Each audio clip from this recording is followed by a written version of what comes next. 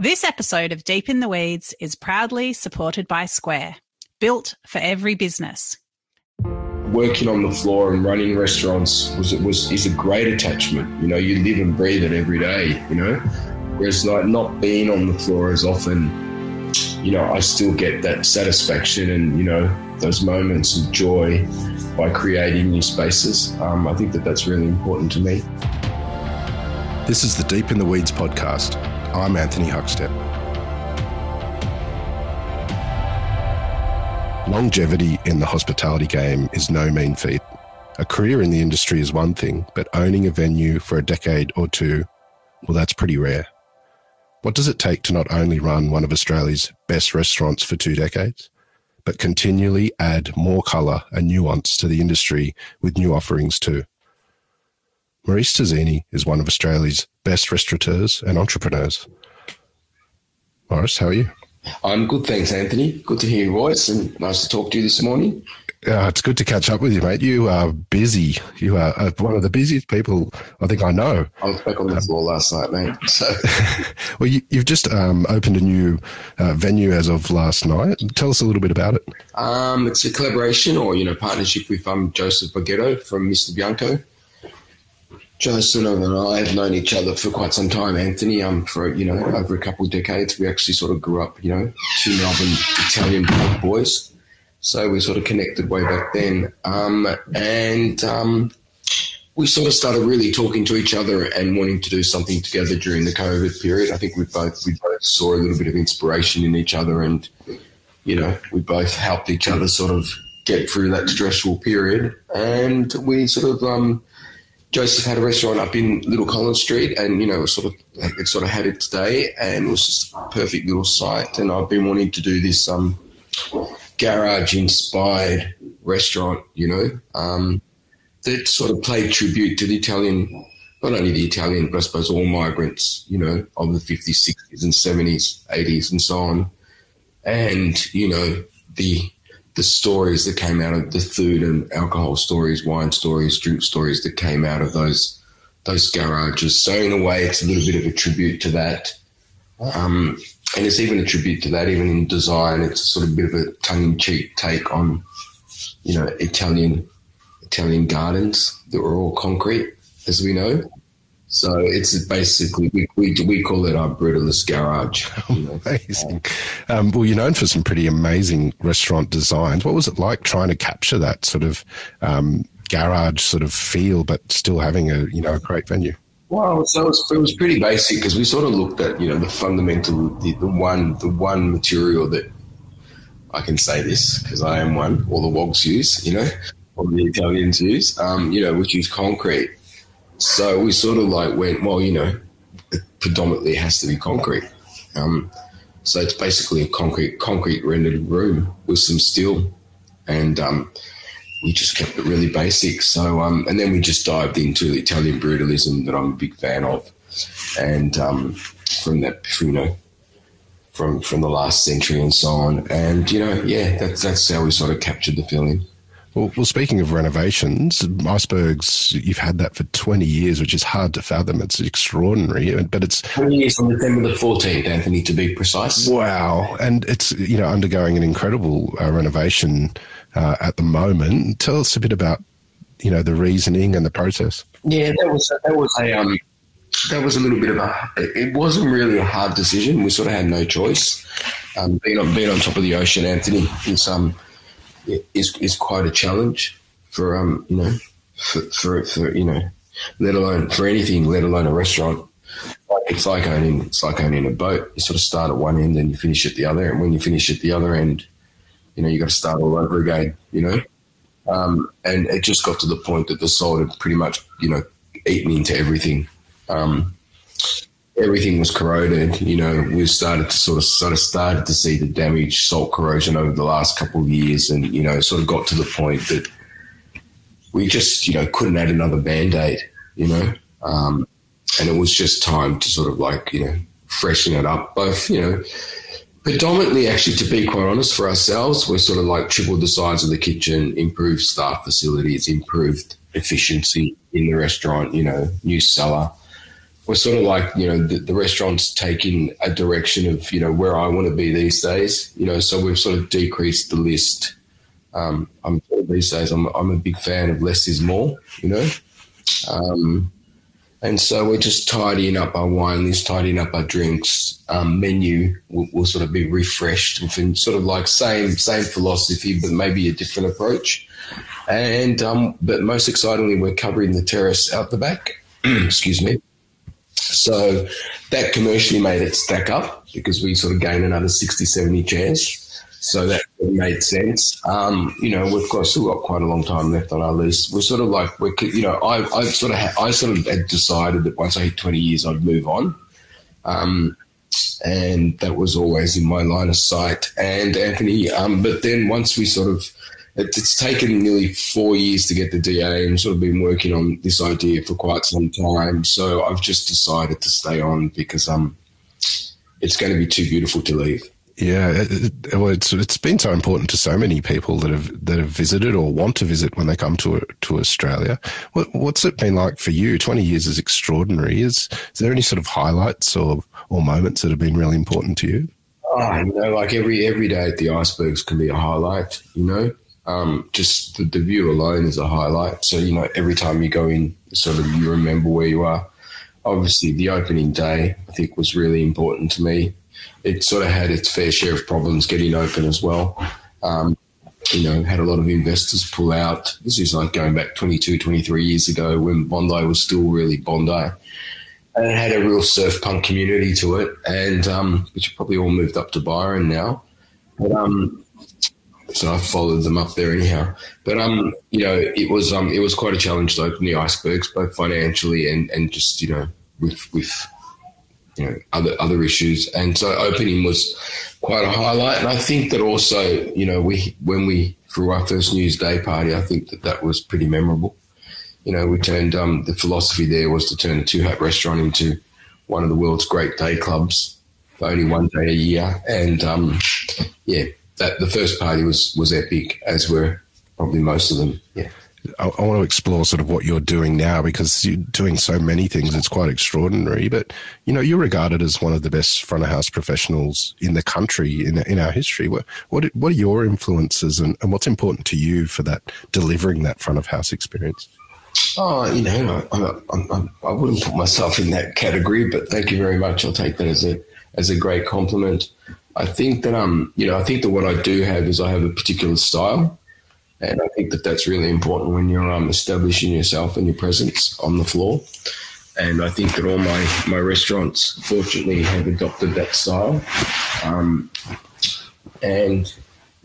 sort of like look at, my father once said to me that, the basics are, never not forget, and be thankful that people have made the choice to spend their money with you, So these sort of basic appreciation and understanding that the customer is actually spending money with you, I think is fundamentally at the roots of being a good waiter.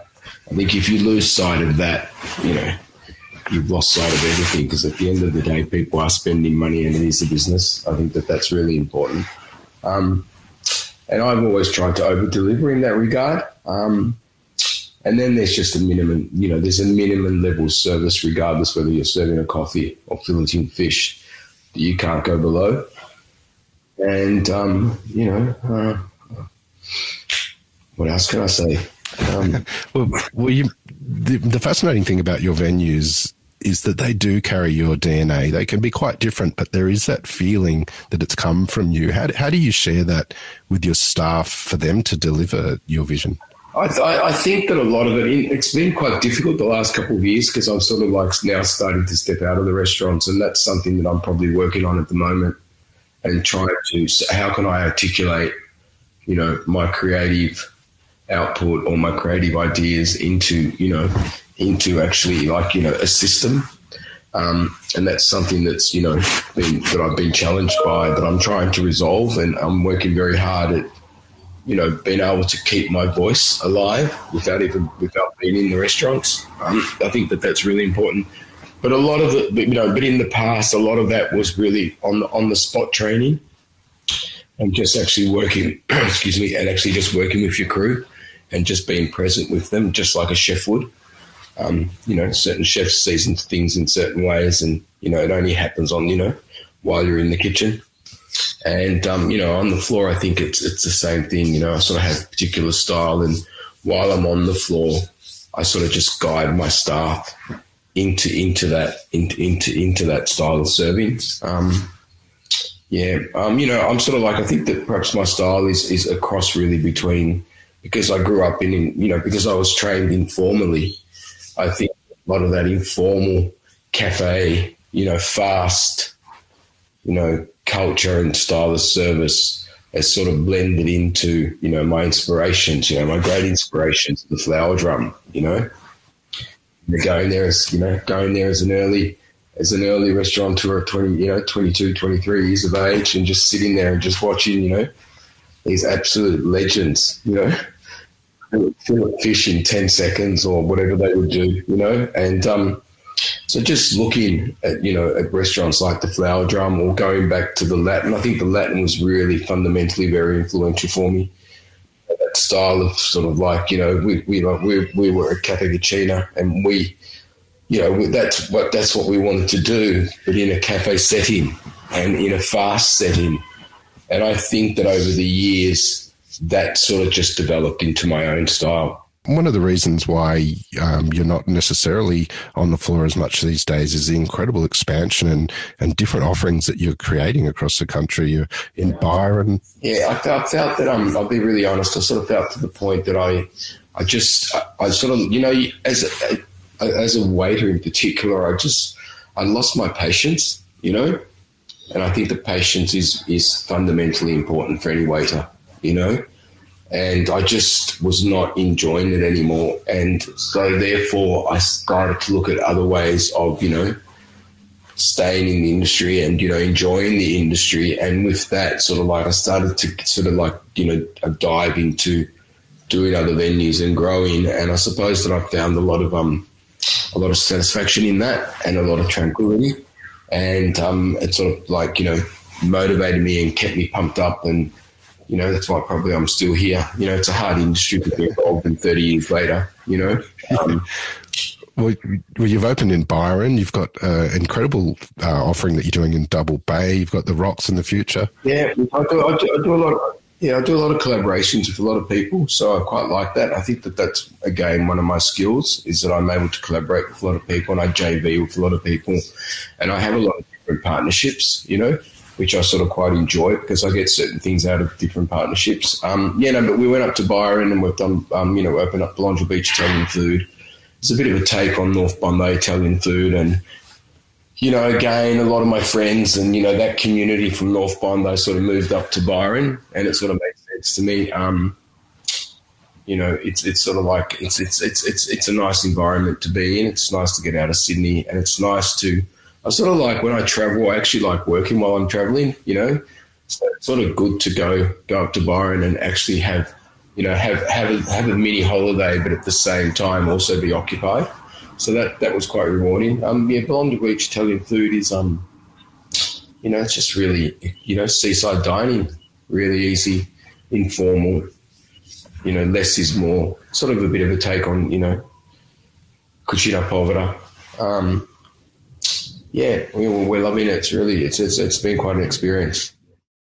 This episode of Deep in the Weeds is proudly supported by Square, helping businesses of all sizes start, run and grow. Boris Tazzini, Iceberg's Dining Room and Bar. Once we started working with Square, just everything fell into place. What's been great about it's just allowed us to streamline the whole ordering and payment process. And it's also what's really important for me, it's also had a really good impact on the back end with the reporting. We get heaps of usable data. The information that we get off Square helps us establish or reinforce, the people that we're serving. For more information, go to squareup.com. Tell me a bit about the project at Double Bay, the bar and Tazzini's Corner. The bar was it's just basically a residency. It could last for a year, it could last for 2. It was just a really good opportunity to, I was approached to reignite you know, the sort of the F&B program at the Intercontinental, which was a bit sort of stale. And so I went in and sort of saw this great opportunity. I've always been fascinated by hotel bars. I was saying to someone in another interview that I'm a big fan of dive bars, but like, you know, I love going to dive bars, but my real fascination is hotel bars, you know. And so I've always been inspired by, you know, bars like, you know, the American Bar at the Savoy is an example, where that sort of quite old school tradition still exists, you know, but then they're very forward thinking in their drink making. So that was the inspiration. And I sort of felt that Sydney had so many good bars, and we're starting to sort of, you know, move into the world of hotel bars. But the Intercontinental was sort of like quite unique because it's a little bit conservative at the same time. And so we wanted to create a little bit of sort of elegant decadence, if you know, that's the right way of describing it. And, you know, it's been a really good opportunity because I've always wanted to do hotels, and hopefully one day, I think I've said this to you before, you know, that one day hopefully I'll get to do my own hotel. And so it's been a little bit of an apprenticeship and a bit of training, you know, and sort of working in an environment like a hotel structure. You know, it's completely different to a restaurant structure. And, so as I've sort of enjoyed putting the project together as much as I've enjoyed learning. And, you know, I think that we've really delivered. And it's, you know, it's a set design. We didn't spend much money on it. You know, it's not a $1 million fit out. But I think that we managed to capture the essence of, you know, those great hotel bars of Europe, you know. You've, been in business for a couple of decades. So much has changed. Has the style of business changed? Like, does technology play a big role in what you do these days? Well, you know, mate, to be quite honest, when I first started, we had no till. You know, we had no point of sale. It was all verbal, you know. So that was quite funny. So now we definitely rely heavily on technology, and that's an area, again, that I'm trying to really, you know, sort of understand and allow to help my business, you know, grow. You know, like being able to get feedback from clients, being able to recognize clients when they book, you know, what table they like to sit at, what they like to eat, and so on, and being able to get that information out to clients, you know, easily and without sort of, you know, invading their sort of like private, you know, without it becoming spam is really important. So we rely heavily on technology now in all sorts of technology, also in just, you know, everything from, you know, obviously food costing to rostering, you know, to events, you know, and planning and so on. So, yeah, technology is becoming a large part of our business. 20 years for Icebergs is really amazing, especially the standard that you set. You're celebrating with a book that will come out later this year. What's it been like putting that together and sort of, you know, reminiscing and looking at the past? Yeah, well, it's been great because we worked with Julie Gibbs, and I sort of had done another publication with Julie, which was really good. And it sort of started as also I was, you know, quite honoured to be invited to the Powerhouse Museum of Archives. F&B. So Julie had approached me on that, and so I started collecting. I've collected quite a bit of information over the last 30 years, and I'm sort of kept everything. I've pretty much kept every menu that we've ever written, you know, and I've kept pretty much, you know, every piece of artwork that's ended up on one of my walls, you know. So there was like rooms and rooms and rooms, literally, of menus, coasters, CDs, books, art, and so on. And so we're going for it. So I'm donating most of it. So 80 to 90% has been donated to the archives, because I sort of felt that I got to the point, Anthony, that, you know, transporting it around from office to office, some of it started to get damaged. And so some really beautiful and important sort of pieces. There's some really beautiful donations from some great artists, in particular from the Melbourne Wine Room and Cafe Cucina Days. And there's some great menus from the Icebergs and so on. And so, you know, so that's going into the archives, which is great because it'll be great for my kids and so on and so on. So, you know, it's quite an honour. So through while we were putting these archives together, then it's sort of like Julie was like, well, why don't we do a 20th anniversary book for the Iceberg? So that's how it all started. And, it's been fantastic. What we did is it's really a lifestyle book more than just a recipe, just a cookbook. So we divided it up into different sections. There's the timeline, how we got there, there's an introduction and sort of there's a segment on the architecture of the icebergs, and there's a segment on music and what role that's played at the icebergs. There's a segment on events. There's a Newsday section. There's about 30 playlists, I think, or so that you can download. And then we invited every chef that collaborated or that was part of the icebergs, from Karen Martini to Monty to Alex to, Ori to Paul Wilson and so on. And all chefs made a contribution. There's 50 recipes all up, and there's I think 50 drinks, if I'm not mistaken.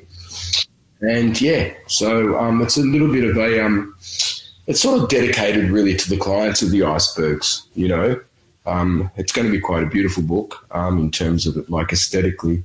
But, it's really just a reminder. It's a dedication to Sydney and to the icebergs and to my clients rather than a book trying to promote ourselves as a restaurant. What did it feel like when you've gone back through the archives and seen menus from 15 years ago or 10 years ago? Did it have an effect on you looking at these things?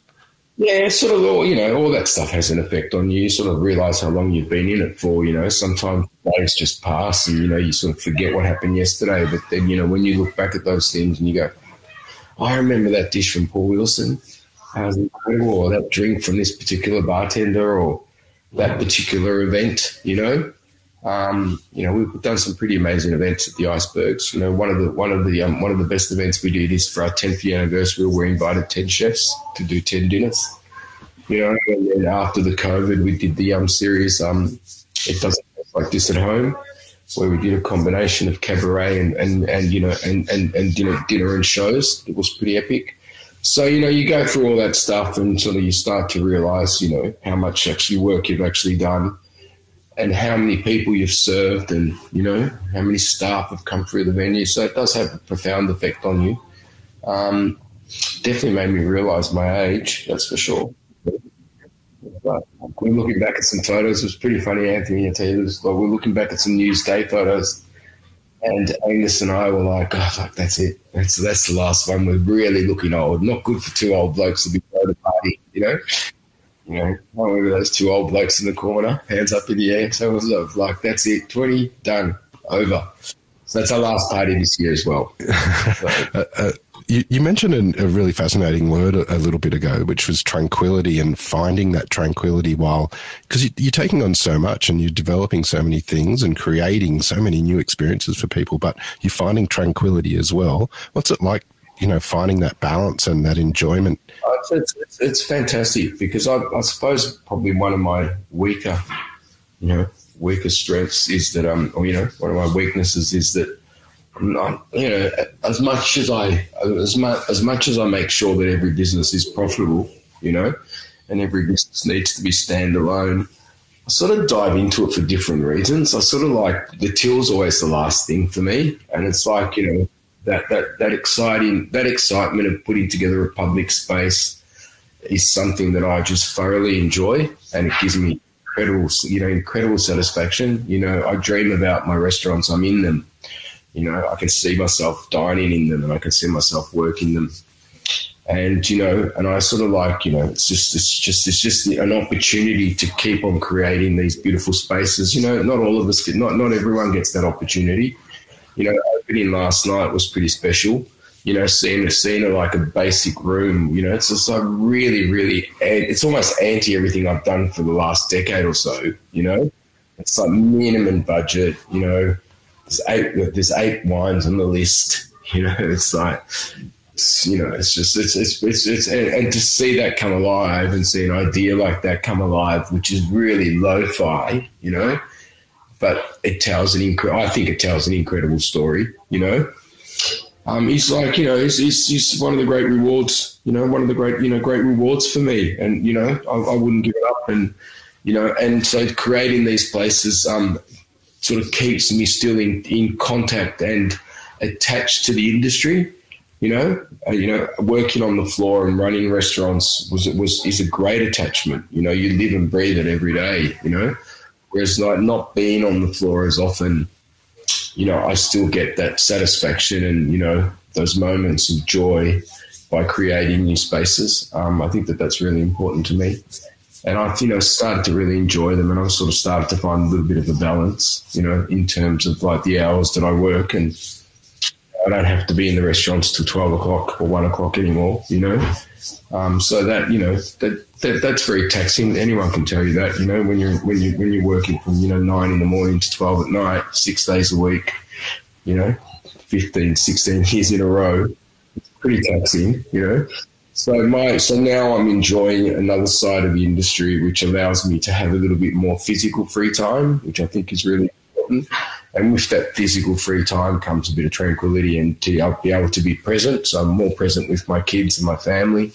I'm probably more present with myself. I think that that's really important. That's allowed me to sort of like just relax a bit more. Discover the joy of running again after years. Well, I've discovered rhythm breathing. So it's quite beautiful. It's like meditation while you're running. Well, is this sort of tranquility allowed you the space mentally to then look at new opportunities and be reinvigorated? Yeah, absolutely. It allows me to sort of, and I've always been one to sort of cross a lot of genres. So it's not just F&B, I do a lot of collaborations in fashion. I do a lot of collaborations in music. I'm touring a club called Rhonda, which is one of the biggest and most important pansexual parties in the States. I toured them a couple of years ago, and I'm retouring them this year. So the ability to sort of cross genres and look at sort of like lots of different things and get involved in lots of creative projects, is really relaxing for me. I love it. It's like I couldn't imagine not doing it. So It's very satisfying, and with satisfaction comes tranquility, I suppose. I know you're sort of wrapping up the book at the moment. When can we expect to see it on the market? Yeah, so the book's gone to print, believe it or not. Julie was incredibly impressed. I think we were 2 days late. The last publication was 3 years late. It's like, I don't even know why she still speaks to me, No, we were. It was great. It was a real collaboration of lots of different people putting in a big effort. All the chefs are absolutely fantastic. Everyone put in a big effort, and Libby tried to sort of helped us write the dialogues and so on. And so what was really interesting is we sort of coming across all these photographs, but nothing was in high res. So. So a lot of the photos that we had that we selected were just because they were the only ones that we really had in high res. And that's one thing that I don't really have. I'm not very good at keeping Dropbox files and things like that. But anyhow, no. But it's gone to print, Anthony, and I think it will be. We're hoping to release it. The Icebergs renovations end in October, so we're hoping to be open by late September, early October. And we would either pre-launch the book then, or wait till the 14th, which is the actual 20th anniversary. I sort of feel like maybe we should launch it then. I'm not quite sure. I haven't made a decision then, but So yeah, it comes out. It's about 400 pages. So it's quite a big book. There's lots of tributes and dedications, which is really quite beautiful. It's anything that's published is the documentation of your work, of your life. So it's there for the records. And I suppose, as I said, it's a dedication to Sydney. But in saying that, I suppose it's also it's there for my children, and my children's children. That it's actually been published. So you're on the record. Well, what you've created and what you continue to create is an absolute inspiration, and it's an honour to have you on Deep in the Weeds today to catch up again. Please keep in touch, and we'll catch up again soon.